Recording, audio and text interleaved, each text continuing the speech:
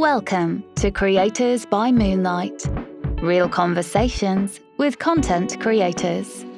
Curtis Judd is an audio expert, originally from Los Angeles. His initial dabbling in the arts resulted in a need to understand sound recording, and he now runs 2 YouTube channels where he demystifies this challenging field. In this episode, he talks about his love of photography, audio principles for content creators, and the future of the creator economy.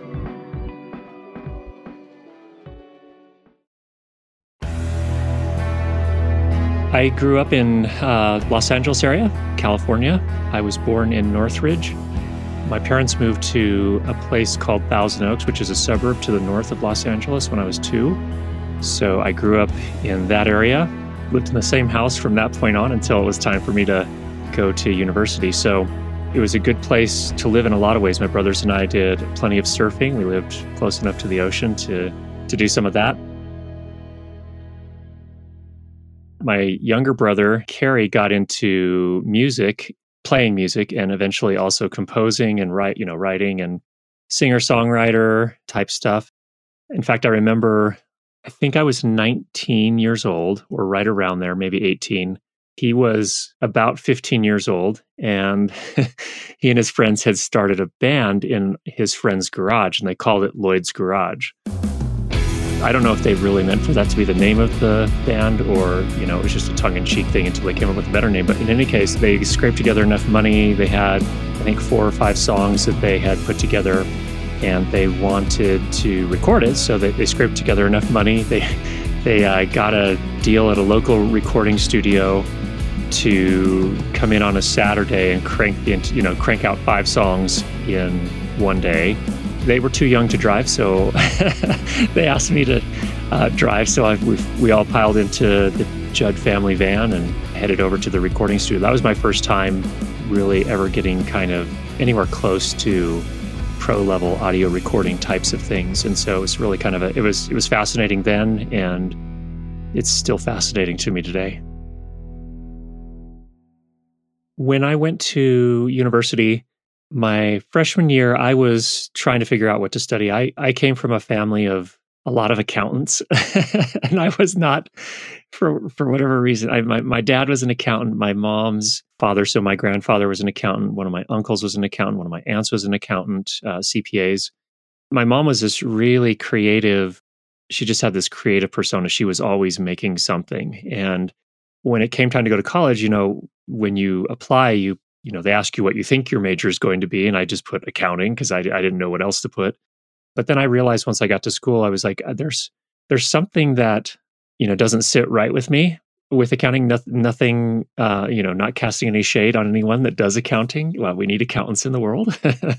But I found myself a lot of times in the university library when I was supposed to be studying for all my general ed classes, the biology and the college algebra and so on and so forth. I often drifted over into the photography section, and I could be found kind of sitting down on the floor at the end of the stacks, just pouring through anything I could get my hands on about photography. And in fact, during my freshman year, I probably rather unwisely, I don't know, I put together enough money to buy this was actually back in the film days. So I bought a single lens reflex 35 millimeter camera and ate ramen for the next 3 weeks or so, just to, keep myself going. And that was kind of the beginning for me of the audio-visual creation phase. So before that, I had, while I'd been exposed to the recording studio earlier, I always had an appreciation for really nice, especially landscape photography back then. I was really into Ansel Adams and the work that he had done. And so when I got my first camera, my freshman year, I was doing everything I could to learn the craft, and that was kind of the start for me in my creative endeavors. And I did eventually figure out that I couldn't just read photography books all the time. I also did take a film studies class. There was an introductory film studies class at the university I attended, and that was absolutely fascinating to me, where we got to dive into the various elements of filmmaking. We talked about, of course, acting. We talked about art direction and design. We talked about lighting. We talked about sound design. And I was just absolutely taken by that class. And I don't know, I'm not even sure why it didn't occur to me that, oh, you know what? You could actually study film. It didn't even register with me somehow. I ended up studying family psychology. And I don't regret that. I don't think. I think that gave me a lot of interesting insights, especially on the research end of things. But really, my way to unwind and my way to kind of find creative fulfillment has always been in the audiovisual realm. So that's kind of how it started. I was in my early 20s. I married Danny, who's my wife. We've been married ever since then, of course. But one of the things I was working on then was starting my own photography business, my own portrait photography business. And I started down that path, and it was tough. I was still in school. I was finishing up university, and it was hard to get real traction. And I didn't really have a clear understanding of what it takes to start a business and to run a business. And so I kind of got my start there where we're getting just a tiny bit of traction, but the realities of the world set in as well. And as I finished my degree, there were some opportunities for employment working for other companies at the time. I ended up taking a job with, and maybe people will laugh when they hear this, but I worked for AOL, the America Online. And that was exciting. And the thrill of that was, I started when AOL was still on its upward trend in terms of, finances and adding membership and all of that business. So, the internet was just a brand new thing at the time. That was all very exciting too, because every time you had your annual review, you'd get a stock option grant. And this is the trick, is that you get starry-eyed when all this money is in front of you when you don't have a lot of money. And it can be really intoxicating. Was that the wrong direction for me? I don't think so. I think I still, for me, I still held on to my photography basically as a hobby. As time marched on, there were other opportunities where I eventually got into audio recording. Eventually those all came together, they converged. I don't know how things would have been different if I had actually pursued that photography passion earlier on. I suspect it would have been very different. I don't think I would be in a position where I'd be doing exactly what I'm doing now. And I think that's okay. So I guess in the end, I don't really have regrets for the decisions I made.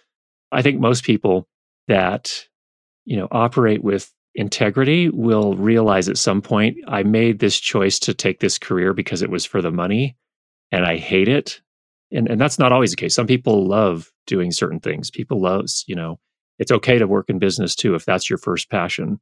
But there are a good number of people that make a career choice or make a major choice in university based on the potential for money. And I think unless you really love the area in which you're going to be operating and the work you'll be doing, that may be a mistake. And I think most people will eventually realize that and make the changes, hopefully necessary to find fulfillment, whatever form that may take.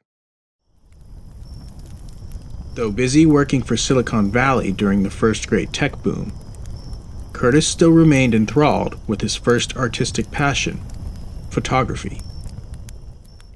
The thing that's really fascinating to me about photography to this day, and unfortunately I don't get to do as much of it as I used to, but the thing that's really fascinating to me about photography is that it is a visual art where you're capturing an image. Lighting is very much the same in photography as it is in filmmaking. The difference is you're generally telling a story in a single frame or perhaps in a very small number of frames. Maybe if you have a collection on a particular topic or whatever. But the thing that's so fascinating to me about that is that there's this incredibly concise nature to photography that, in filmmaking, you have the benefit of time. In photography, you have just a frame, which is a very, very small slice of time. And to be able to tell a story in a single frame, I think takes a lot more effort. It's a lot harder to do. And it takes a lot more intentionality and a lot more, I think, preparation as well. So it's a fascinating concept to me. And I think just a really fascinating art.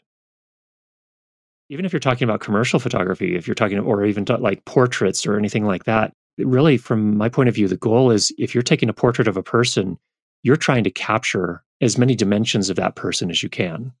And it's not just, okay, it's not just a document of, this is what this person looks like, period. It's more of let's capture their personality in some way, or let's capture some portion of the story of their life or something like that. To me, it's deeper than just standing in front of it's not a mugshot. It's although a mugshot can actually be quite artistic too, and actually tell quite a story as well. But it's not just a document. It's not just a driver's license photo. It is really, to me, an opportunity or a way to capture multiple dimensions of a person.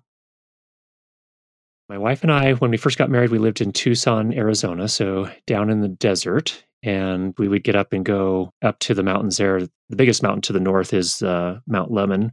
And we would go up there. There was one morning we got up, I think at probably 4 a.m., and drove up and started hiking around just as the sun was coming up. And I had my tripod set up and the camera on it and doing some landscape work. Danny had gone ahead. She kept hiking. We had, she didn't want to necessarily sit around and wait for me all the time with the photographs. And she's a paleontologist, so she's fascinated by being out in the woods on her own. So she's up ahead of me exploring on the trail. And I'm standing there and I hear what sounds like somebody running down the side of the mountain, like not on the trail. The trail is kind of cutting through this ravine between two peaks. And I hear what sounds like someone kind of just stumbling down the side of the mountain. And I'm like, what is going on? Is it like some kids playing hide and seek at, 6 a.m? I look up at one point and realize, oh, that's a black bear. And the black bear, I think, was as a surprise to see me as I was to see it. And we had kind of a standoff just staring at each other for a while. I finally grabbed there was a sapling next to me. I grabbed that and started shaking it and was ready to pick up the tripod and start, you just look big and intimidating. Eventually the bear lost interest and ran the other way, but lots of fun times like that. And in fact, since then, the last 15, 16 years, we've lived in Utah, and we live at 6,000 feet altitude in the Wasatch Mountains, especially when we first moved here. But even to this day, there'll be times it's just so beautiful. It's so amazingly beautiful. And there's so many opportunities. And I got my first digital SLR in 2007 and just went nuts. I spent every Saturday morning, I got up super early when I wasn't at work and headed out to various parts of the mountains. We did lots of hiking and little day trips and things like that. And the thing that was so awesome is that a day trip will get us deep into the mountains here. We're already in the mountains, and then, we can be out in the wilderness here within easily 30 minutes to an hour. And so just lots of opportunities to do such wonderful, wonderful landscape photography work here. I don't do a whole lot of that now. I do have CurtisJuddPhotography.com, but I haven't done much photography work, honestly, for probably the last 10 years. I've been so busy focused on teaching, and in particular, teaching lighting for film and video and photography, and sound for video. So that's kind of taken up so much of my time that I haven't had an opportunity to do quite as much of that lately. The online teaching that would come to occupy much of Curtis's time had its genesis with his brother's continuing music career. This marked a shift in his focus from photography to sound, and the formation and growth of his YouTube channels. I had mentioned earlier, my brother is a musician, and around 2000, he went to another recording studio. He started his own act. This was not the same as the one I described before with his friends when he was a teenager, but he started his own act, and he recorded his first album somewhere around 2000. And that was an interesting time in audio and in video, for that matter, and photography, where we were making this transition from, at this point, the transition was pretty well underway for audio in particular, as it was going from analog tape into digital, and Pro Tools was out. And he didn't quite have, at that point, to get a Pro Tools rig and everything set up, it was still pretty expensive. And so he went to a studio, worked with some engineers and producers to do his first album. I think he did the same for his second album. When it came time to his third album, this was probably in 2006, 2007, he was at a point in his career then when he could afford to build out a Pro Tools rig. And so I can't remember all the circumstances, but he came down here to Utah to make the purchase and buy his Digi 003 audio interface to hook up to his computer, some universal audio analog preamplifiers and compressors and a Neumann microphone. And on their way back, they stopped here at my house and with us. And Carrie and I, of course, came down to the basement and just nerded out, setting everything up and getting it working and figuring out how it worked. And that to me was really kind of my very first hands-on with, high quality audio recording equipment. And so from that point forward, I also did some roadie work for him. So when he would go on tour, there were various times when I would take off time from my work and travel the United States with him on tour, acting as his roadie and doing the setup and breakdown of all the shows, and just a lot of fun times and a lot of learning for me in terms of how audio worked and how recording and even live sound reinforcement works. And so that's really, for me, that was the big learning period from about 2007 to probably 2010, 2012, somewhere in there. But at the same time, we were seeing this convergence happen as well in 2000 and trying to remember when it happened. But, obviously first we had digital SLRs. So I got a Nikon D50 in 2007. And I think that we first started seeing the digital SLRs in about 2004, if I remember right, somewhere in there. And then the really big step from my perspective is that when we started seeing digital SLRs that added video recording features. And that was when the Nikon D90 and the Canon 5D Mark II came out within the course of about a 2-week period. And that was a super exciting time. And at first I resisted. I was like, I'm still very much a photographer. I had already started learning how to record, voiceover and audiobooks and stuff like that. So I was already focused on recording dialogue. But for me, I really wanted to stick with photography, which I felt like was again, it had this really fascinating quality of single frame storytelling to it. But eventually I realized, I think there's some things I could do that I haven't been able to do if I started recording video as well. And so it was probably a couple of years after that. I don't remember exactly when it happened, but I bought my Canon 60D, which was the more affordable version of video recording DSLR from Canon, and started making my first YouTube videos. And at first I was just experimenting. I didn't have any grand plan. I was just fascinated by the, what the technology offered as far as creativity and what I could create with it. And my very first videos that I uploaded to YouTube, I think was in 2009, but I think that was actually before I had a camera. And here's how that went, is it was a microphone comparison. And I just literally had a still image of one microphone for the first half of the video and the other microphone for the second half of the video while I voiced over underneath it and just explained kind of my impressions of the two different microphones. But then once I got the Canon 60D, then I was able to start doing things where I could actually be on camera and describing things. And what was interesting to me is that, to me, it was very much I'm learning how to do this and I want to just share that with other people. So I figured out this is a problem that I was up against. I was having a hard time recording quality audio. When I got my first shotgun microphone, I was like, why doesn't this sound very good when I mount it on top of the camera? And solving that problem and being able to share that's where a lot of my early videos focused on things like that, where just teaching the absolute fundamentals by the things that I had learned through experimentation. That was super fulfilling. To me, I realized at that point that it wasn't just about the technology, and it wasn't just about, for me, it wasn't just about the craft. I loved learning the craft, and I knew that I wasn't going to be a director of photography based on my skills that I'd developed so far. And I guess at that point, I just enjoyed, what I found was I really enjoyed sharing what I had learned with other people, and that became really fulfilling for me.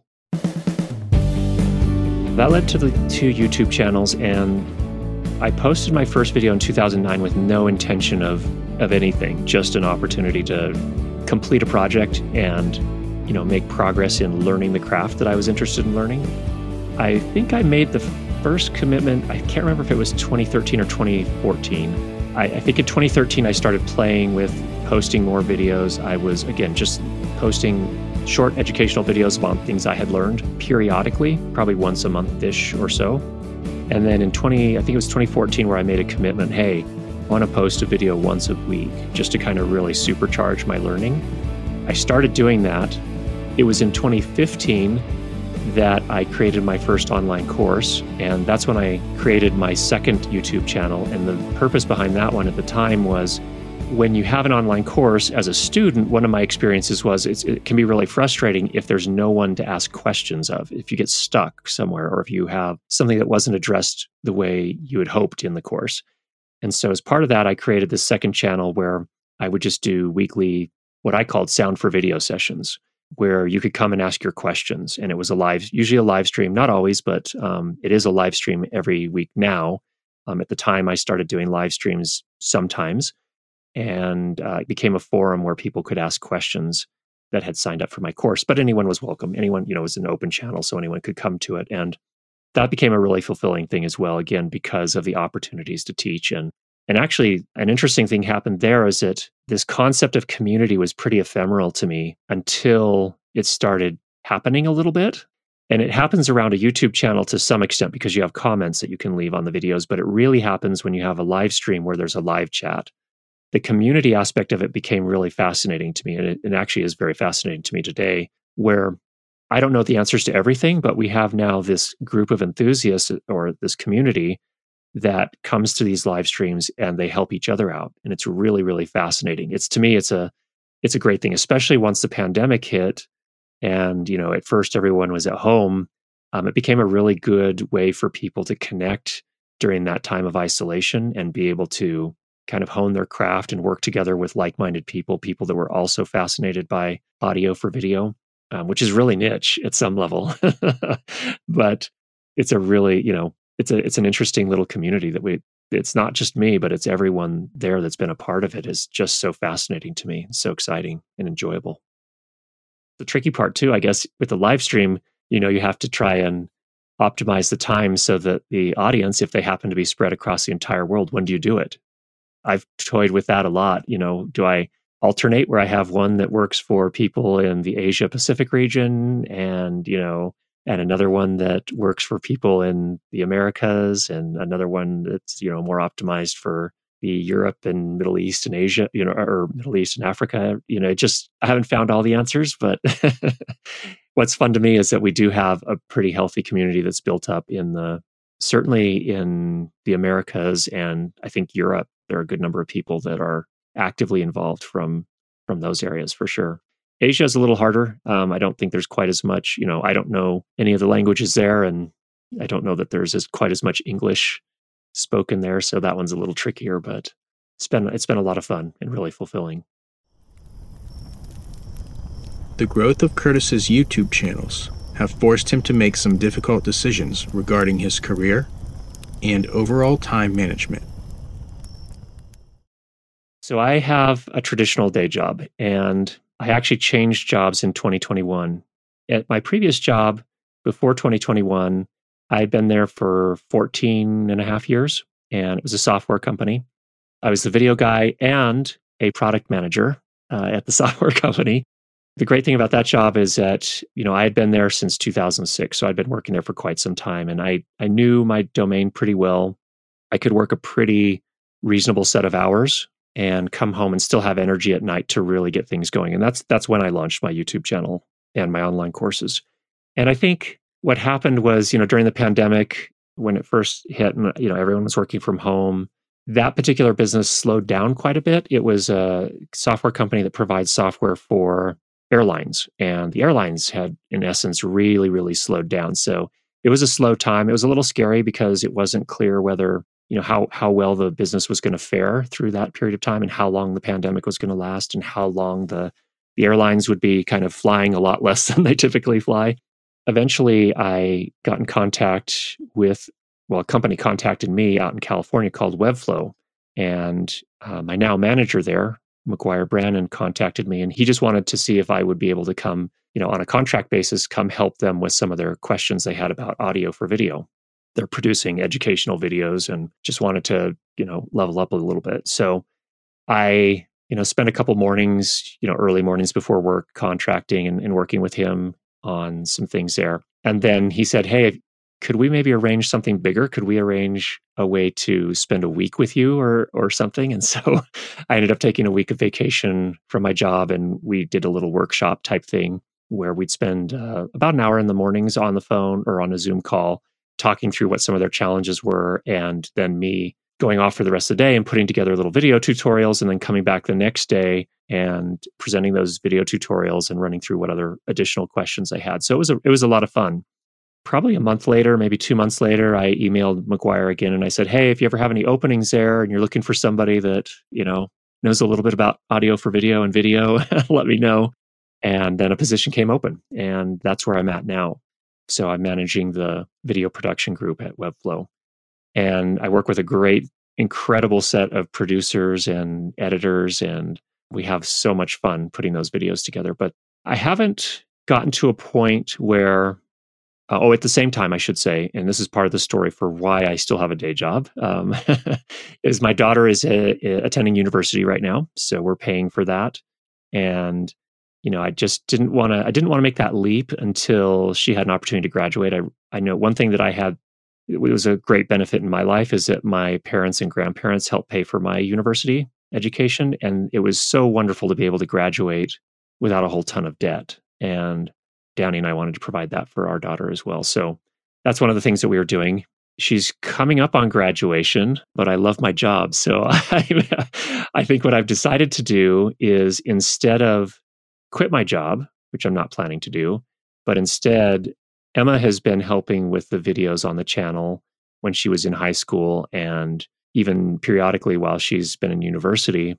We're looking to hire her as a full-time producer so that she can help me, because my new job is a lot more demanding than my old job was. And the amount of hours that I have to put in, and just kind of the amount of effort that goes into it. I'm a little bit more tired at night than I used to be coming home from work. And so having her to be able to help, and she already knows a lot of the process behind what it takes to produce what we're producing. And so she'll be coming on as a full-time producer once she graduates. So I'm really looking forward to that, where it'll give us an opportunity, to work together. That'll be fun.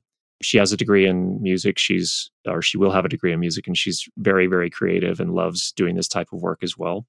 It'll be a lot of fun. It'll be an opportunity to pick up the pace again. I've really kind of slowed the pace the last little bit, just because I've been, the work hours have been a little longer, and this will help us kind of supercharge things again and be able to create content a little bit faster, more frequently. Curtis gives an overview on the topics he covers on his YouTube channels, namely audio principles, technical advice for content creators, and gear reviews and instruction. It's really interesting to me that most people that start creating content initially have very little appreciation for audio, but those that are serious about it, what I find is that those that are really serious about it realize within a period of time, usually, whether that's 6 months or a year, or, if they're constantly creating somewhere in that time frame, they'll realize, my audio is really not that great. At some point, one of two things happens. They're just looking for the magic bullet solution, like they just want to buy a good microphone to solve that problem. And then some of them, I think, realize, okay, it's more than just a good microphone. I need to really kind of figure this out and learn how audio works. And those that dedicate themselves to it figure it out. They find, the basics, for example, are pretty easy. And, getting your microphone off of your camera and closer to the sound source, number one thing. A lot of people don't want to use a boom microphone. They just feel like that's just too much, and I'd rather use a lavalier microphone. And then they learn, lavalier microphones sound like you're putting your ear up against someone's chest. And then they realize, okay, well, maybe that's not the solution for me. Maybe I need to learn how to EQ the sound in post, and that can help a lot. Or maybe I need to look at learning how to place the lavalier microphone. Where's the best place to put it so that I don't get the clothing rustle, the rubbing of the clothing against the microphone capsule. And so it kind of leads down this path. And the challenge, I think, is that for those that are super visually oriented, some of them just don't want to be bothered. But most of them that are really serious about the craft will spend the time and figure it out. They just need a resource. They need a place where they can go to help make that learning efficient, so that they don't have to dedicate 2 years of their lives to figuring it out. And hopefully that's what I'm providing. The interesting thing with sound is that a lot of people, especially in this day and age, we're used to having these really amazing technological devices. We have phones in our pockets that are incredibly powerful, way more powerful than full-blown, desktop computers from just 3 or 4 years ago. We also are used to companies producing technologies that magically fix problems for us. Even on the audio front. If you look at the newest MacBooks, for example, from Apple, they have these arrays of microphones, and they're doing a whole ton of processing in the background to try and identify what's the actual sound source and what's a reflected sound source, what's a reverberant sound, and be able to process that in real time.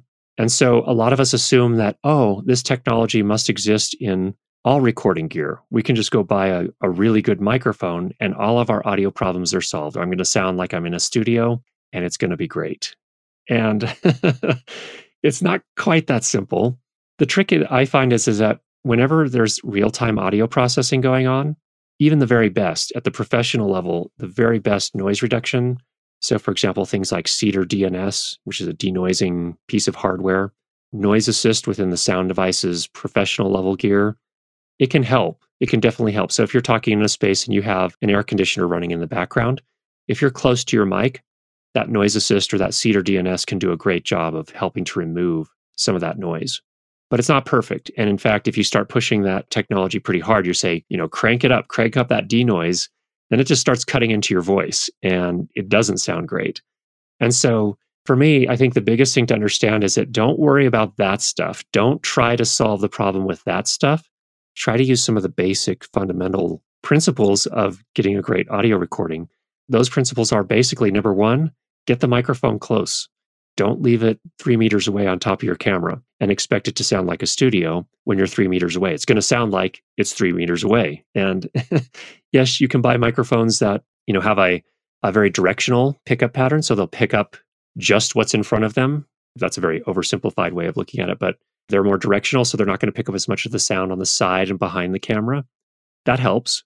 But if you really want it to sound great, you're probably going to need to get the microphone. For example, if it's a shotgun microphone or other type of boom microphone, you're going to want to get that up above the person that's talking within, if you can, 30, 40, at most maybe 50 centimeters away from their mouth so that you have a really clean, isolated sound.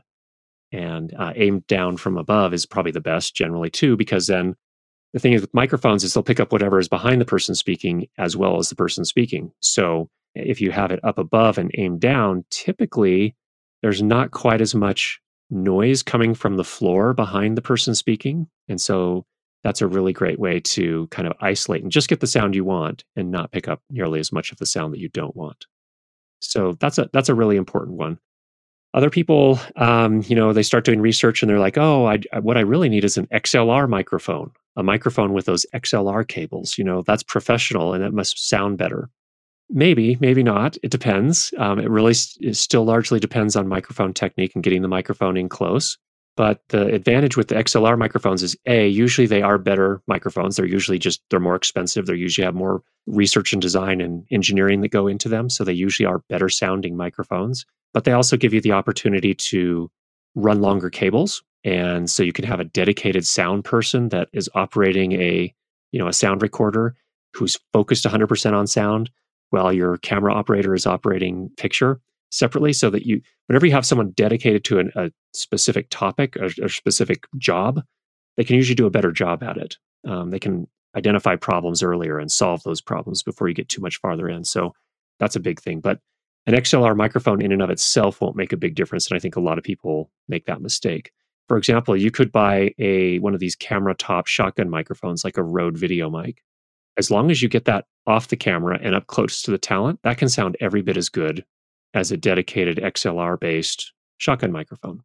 It's just a matter of getting it close. Now, the trick with that is you can't be too far from the camera because it has an unbalanced connection, an unbalanced 3.5 millimeter connection. So you can't run that cable very far before it starts to degrade the audio. So that is the way in which it changes things a little bit. But you don't have to spend a ton of money. It's just really, if you can get the microphone close and you can control the sound in the room, the reflected sound in particular, and any noise, you can make great recordings, even with a modest microphone.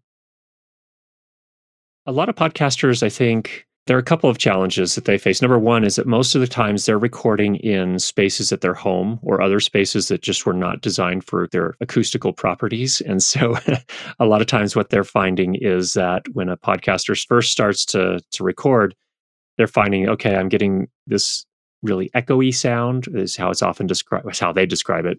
Typically what's happening is that sound is bouncing off of walls. It's reverberation. As they talk, the sound bounces off the wall, it comes back and enters the microphone, and it gives that really kind of less than desirable sound for most podcasts and what they're aiming for.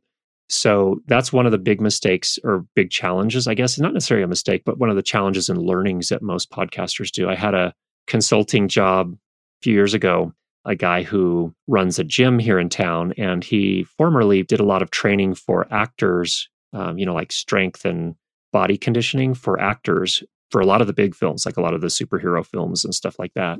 I think he'd had enough of that. He was ready to settle down a little bit more, so opened a gym here in Salt Lake and wanted to do a podcast. And the gym was set up in this warehouse space, and then it also had some office space. And this one office that he chose in which to record it was this sort of square room with glass walls on two sides. And when I got there, he had plastered a bunch of this acoustical foam on the walls. And he said, it's just really not helping that much. And I said, no, I don't imagine it is. In their case, what they wanted to do is they wanted kind of a quick solution. So I said, let's order 6 sound blankets, and we can have those here within the next few days and get those set up. We can hang them from the ceiling if you like, or if you don't want to have something permanent, we can put them on C-stands. And we did that. And the sound quality of that podcast, it was just night and day difference. It was so different. And he got really excited, and they said, okay, now I need you to teach me how to do the post-processing. And so we also focused some time on that as well. And I'm actually really proud of them. They are producing a podcast. I don't know if it's still running. It was called the Dissect Podcast, really for ultra athletes. I don't know if that's the right term, but people that run, the 100-mile ultrathons and, triathlons and all this kind of really extreme sports stuff. But it was a night and day difference. And that's a thing that I think a lot of podcasters struggle with. Another thing is that microphone choice is a challenge for a lot of podcasters. They do what a lot of other podcasters do. They might go buy, what a voiceover artist does, and they'll go buy an expensive, even if, an expensive or a not so expensive condenser microphone. And then they're disappointed when they're getting a bunch of room sound picked up by the microphone in addition to their voice. If you're working in a space where you just can't do a lot of acoustical treatment, a lot of times a dynamic microphone is going to be a much better choice. You'll have to work up closer on it, but as a result of working up closer on it, you're going to pick up a lot less of the room noise and the room reverberations and sound. And so that's another thing that a lot of podcasters eventually figure out and solve that problem with. It's a balance. Obviously you have to have decent gear. And I think that with microphones, for example, there are some pretty decent $100 microphones. You get up into the $200 range and you can get some in 2022 at least, you get some really surprisingly great sounding microphones. So yeah, you don't have to spend thousands and thousands of dollars on microphones.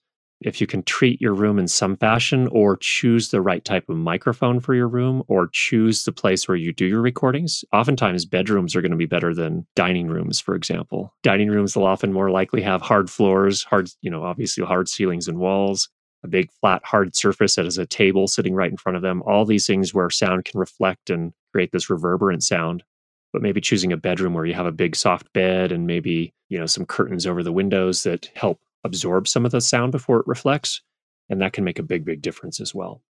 Another thing that some people do is they record in their closets to get a really dry studio kind of sound. Just put the microphone up against all the clothes that are hanging there and talk into the clothes in the microphone. And that'll absorb a lot of that audio before it starts bouncing all over the place. I think the biggest things for people to learn when it comes to sound for video or even sound for podcasts is there are some basic processing plugins that are really handy to understand and to get a basic understanding of how they work. I think number one is, first of all, a high pass filter, which is oftentimes part of an EQ plugin, or it can be a standalone thing. Either way, sometimes it's called a low cut. That's the same thing. And all it's doing is filtering out the really low frequencies, the frequencies below where the voice sits. So really, really low, bassy, rumbly kind of sounds. Nobody's voice can even reproduce those frequencies. And so a lot of times that's just room noise. It's just stuff you don't even want. And so with dialogue audio, at least, applying a high pass filter somewhere around 50 hertz for men's voices and maybe closer to 80, 90, maybe even 100 hertz for women's voices, you can cut out a lot of that noise and not affect the voice in any way. So that'll just clean up the audio in a nice way. Another thing is EQ. Everybody's voice is different. Every microphone is different. And the combination of a voice and a microphone may sound amazing or it may sound awful. And it doesn't mean that the voice is bad or the microphone is bad. It's just not a good fit. That stuff just happens. And so learning the basics of EQ can help a lot too. And a lot of times what I find is that, using an EQ, what it does is it takes the audio spectrum, so from the lowest frequency sounds, the bass sounds, all the way up to the highest frequency sounds, the letter S when we speak as humans, or a cymbal if you're thinking about music in a drum kit, that's a high frequency sound. You can actually use an EQ and you can go find the frequencies within that person's voice that just sound a little bit harsh. And with an EQ, you can slide around and find that frequency and cut it just a little bit. And if you do that, suddenly a recording that sounded really kind of harsh suddenly sounds really, really sweet and warm and rich and really inviting. And so learning how to use an equalizer like that, an EQ, can be a really, really great tool. I have an EQ video on YouTube that demonstrates how to do that to make it a really easy process. Another thing that I think is really important too is getting consistent loudness. That makes a huge difference. As human beings, psychologically, and here's where some of my psychology background has actually paid off, is there's some psychoacoustics research that has shown that when people are listening to two different audio recordings, for example, say they're the same basic thing, a person talking, for example, if a person hears one of them and it's louder than the other one, they'll almost always choose the louder one as sounding better. So it's a really fascinating thing. So having loud, present audio that's consistent from video to video, so your audience doesn't have to go, dive for the volume control every time a new video comes on, can make a huge, huge difference. And as a result of that, using something that's called a compressor will help you be able to achieve that loudness that you're trying to aim for, that consistent loudness. And so what a compressor does is when we talk, if you think of it as a waveform, a wave, when we talk a little bit louder, that waveform gets taller. And when we talk quieter, the waveform is much shorter. And what a compressor does is it takes those taller parts of the speaking and kind of smashes them down a little bit. And then what that does is it gives you a little bit more room to increase the overall volume or loudness, if you will. Technically, it's not volume. At that point, it's loudness. But that'll allow you to get that consistency from video to video. In addition to that, what compression does is kind of interesting as well, is it does give, especially for the podcasters, is it gives that kind of broadcast sound to it. So if you get up really close on your microphone, a lot of podcasters want this sound. To me, that's a little bit overstated there, but it does a little bit of that. It does give you a little bit of a kind of a warmer, more intimate sound in a lot of times with dialogue. And so that can also, if you're going specifically for that sound, that can be something that helps as well. We are starting to see products that are just amazing. They make the job of recording sound easier than it's ever been and producing higher quality easier and easier.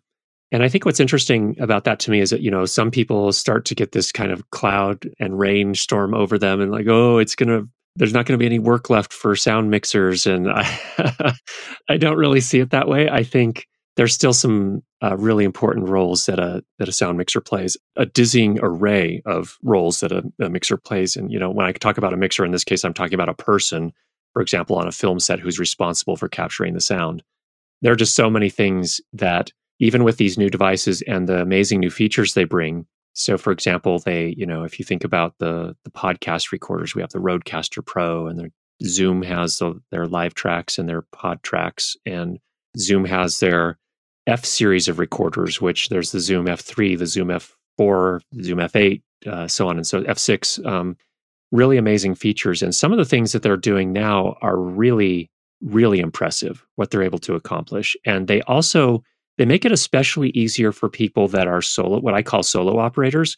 And by that, what I mean is a person that is operating camera, doing the lighting design, recording audio, directing, possibly even interviewing the talent. If they're doing all those things, it's really hard to do any of them well.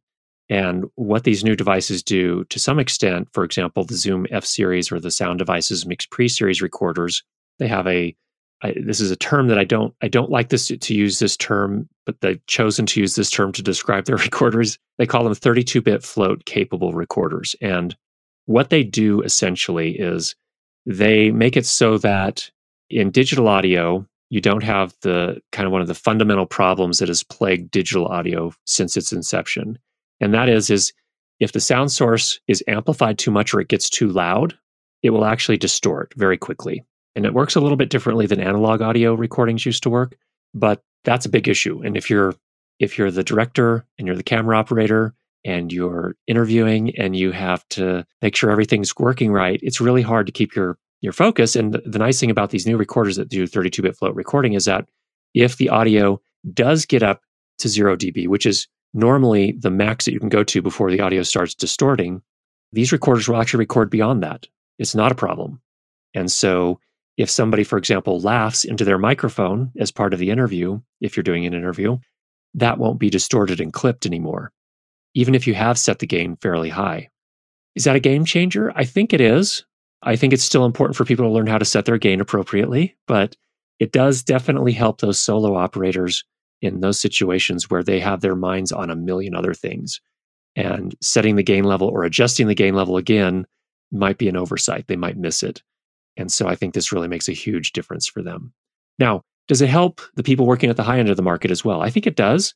That particular feature is going to be more helpful for people working at the high end of the market. And by that, I mean people that are doing sound for films, million budget dollar films. For them, having a recorder like that can solve some particular problems as well. As an example, if they are doing a film, a scene where it's in a car and they can't hide the sound mixer in the back of the car for practical reasons, what the sound mixer can do is, get everything set up, try and get a good sample of the people talking that are going to be in the car, the actors, and then set their levels and then let the car go. And they're going to go and record what they record and come back. He or she doesn't have any control over their recorder at that point. Maybe they're in a follow car and maybe they have a wireless connection they can control, but maybe not. And if not, that 32-bit float recording can save them as well. It can make it so if there's a really good take, but it went above 0 dB, then it won't be clipped. So that's really good news in those situations as well. So there are so many other things that production sound mixers do. I don't see these kind of features taking that away. Another example I think that's really nice is just what I would view as really a time-saving feature. For example, one of the things that the Zoom F-Series recorders and the Sound Devices Mix Pre recorders have on them is a various types of auto mix features. And where that's really helpful, especially for podcasters, say, for example, is that if you put multiple microphones in a single room and you have multiple people talking, say, Matt, you and I are in a room, I'm talking into my microphone, you're talking into yours. The trick is when I talk, my microphone picks me up, but your microphone also picks me up a little bit. Likewise, when you talk, your microphone picks you up, but my microphone also picks up a little bit of you. And that just sort of emphasizes that reverberation sound in a room. And in addition to that, if there's any sort of noise in the room, when I'm not talking, my microphone is still picking up noise in the room. And so what this auto mix feature does, and it's implemented in various ways, but what the auto mix feature does in essence is when you're talking into your microphone, it's giving you your full volume, if you will, your full amplification. And it takes my microphone and actually reduces its level. So it's not picking up as much. And then as soon as I start talking, my levels go back up and your levels go down because you're not actively talking. And so that becomes a really serious time-saving feature for a podcaster. Say, for example, a podcaster is putting together a show that's an hour long. That's a lot of work in post to go in and clean up all of that, to take the person's microphone who's not talking and reduce its level for the periods where they're not talking to get this really, really clean, beautiful sound. The Automix will automate a lot of that for you, which is a huge, huge time saver. So maybe there are some people that are going to cry that job is now gone, but it's certainly not me.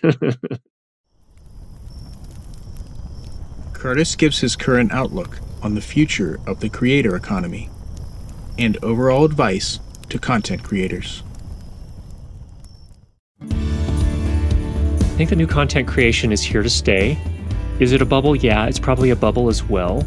But, there are a lot of content creators that get started, and even in the time that I've been doing it, I've seen some really great creators come and then stop posting, and they're off to doing other creative pursuits, and that's, I think, perfectly fine, of course. But I also don't think it's too late for someone to start if they wanted to start. I think everyone has a unique voice and, unique things that they can contribute, but I think it's here to stay. I don't think there's any... will it always be YouTube? Not necessarily. I think we've seen plenty of technology and other types of companies come and go, and I think that'll happen. But I do think that the whole concept, the whole idea of individual people at their homes or wherever they happen to be creating content, that's definitely here to stay. And it's interesting. I think a lot of people, we've seen some massive changes in the way media is consumed and the types of media that are consumed by people on a regular basis. The streaming services are really putting a massive strain on the traditional broadcast world. When I was a kid, if you wanted to watch, Seinfeld, you had to be there when Seinfeld was on, or you're not going to see it. And now that doesn't matter. Streaming has solved that problem for us. And I don't think it's going away. There's just so many people that have so many unique perspectives, and it gives an opportunity for so many niche groups and communities to come together. I don't think it's going anywhere. It's a wonderful opportunity. When I was in a camera club years ago, it was a great experience from a lot of ways. We did various activities. We went and did photo shoots together. We brought in specialists in various areas, and we learned a lot. For me, it was a 35-mile drive to get there. Some people aren't even that close. And so being able to connect with your community, without those barriers is not something that's going away. If you're a content creator, I would take into account that if you're doing video, sound is half of the overall experience for your audience. But it's interesting, it might actually it probably should be weighted a little bit more than picture. I know that a lot of people that are very focused on cameras may not want to hear that. But the reality is that if you put up a video that sounds great, but the picture is just mediocre, if you have a good message, if you have something that's worthwhile to say or the audience finds value in, they're going to stick with it. If you have a similar message that has value to your audience, you have amazing visuals, but your audio is really difficult to listen to, you're more likely to lose the audience. And it also, I think psychologically, changes the value of what you're saying. If you have really bad audio, if it's hard for people to listen to, it sounds harsh, or they have to keep, moving their volume control, or it's just fatiguing to listen to, whatever your message might be is going to hold less weight with them psychologically. Even if they don't think this overtly, they're going to feel like this is not a professional job. This was not done professionally, or they didn't put a lot of care into it. And so I think there's a tremendous value in getting your audio to a point where it sounds really pleasant and it's enjoyable for your audience to listen to, and that they don't even notice it. It just becomes part of the experience. And for them, all they know is they walk away from viewing your content or experiencing your content, and all they remember is the message that you were trying to convey to them, whatever that was. Whether it's a theme for a narrative film or an educational piece or whatever it was, if it sounds great, that's a huge factor in leaving them with the right message, with the right impact that you were trying to convey. A lot of people overlook that when they're getting started in content creation, but once they discover that and they figure out how to do that, the value and the impact of their message really seems to take off. Best place to find my work is on YouTube at Curtis Judd. Thanks for listening to Creators by Moonlight. Email the show at creatorsbymoonlight@gmail.com and follow the show on social at Creators by Moonlight. The 1990s. My very favorite decade, especially for music. This is Dope Nostalgia, and I'm your host, Naomi Carmack. And every week, we revisit the era that brought us Hammer Pants, Crystal Pepsi, Pogs, Hypercolor, Pokemon, and some of the greatest songs of all time. On Dope Nostalgia, not only do I have episodes where I talk about the big artists of the 90s with friends, but sometimes those big artists come on the show. Past guests include Naughty by Nature, George Lamond, Alana Miles, Color Me Bad, Biff Naked, Ed the Sock, Shakespeare's Sister, Two Unlimited, The Funky Bunch, Technotronic, Rosala, Tara Kemp, Mr. Big, Honeymoon Suite, Right Said Fred, and so many more. You can always leave us a voicemail and tell us what you think, and we'll play it on the show. 780-851-8785. Dope Nostalgia, a podcast made for 90s kids like me. You can find us on Spotify, Apple Music, Podbean, Stitcher, and wherever podcasts are served.